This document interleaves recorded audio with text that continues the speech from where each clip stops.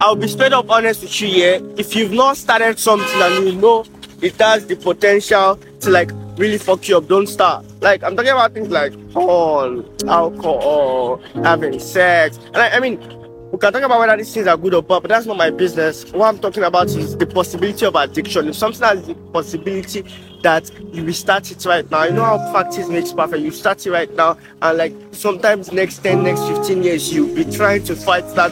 Please, I beg you, don't start. As you're young right now, the only thing you should be starting are things that if you start right now, next 10, next 15 years, to make you better. I mean, it's as simple as that quote, right? If you have $1 million right now, and you don't know how to invest it, you only spend it, you're going to get broke very soon, right? And if you're broke right now, but you know how to invest, you're going to become a millionaire soon. So it's not about where you are right now, it's about where you will be. So your habits you match within that time frame soon.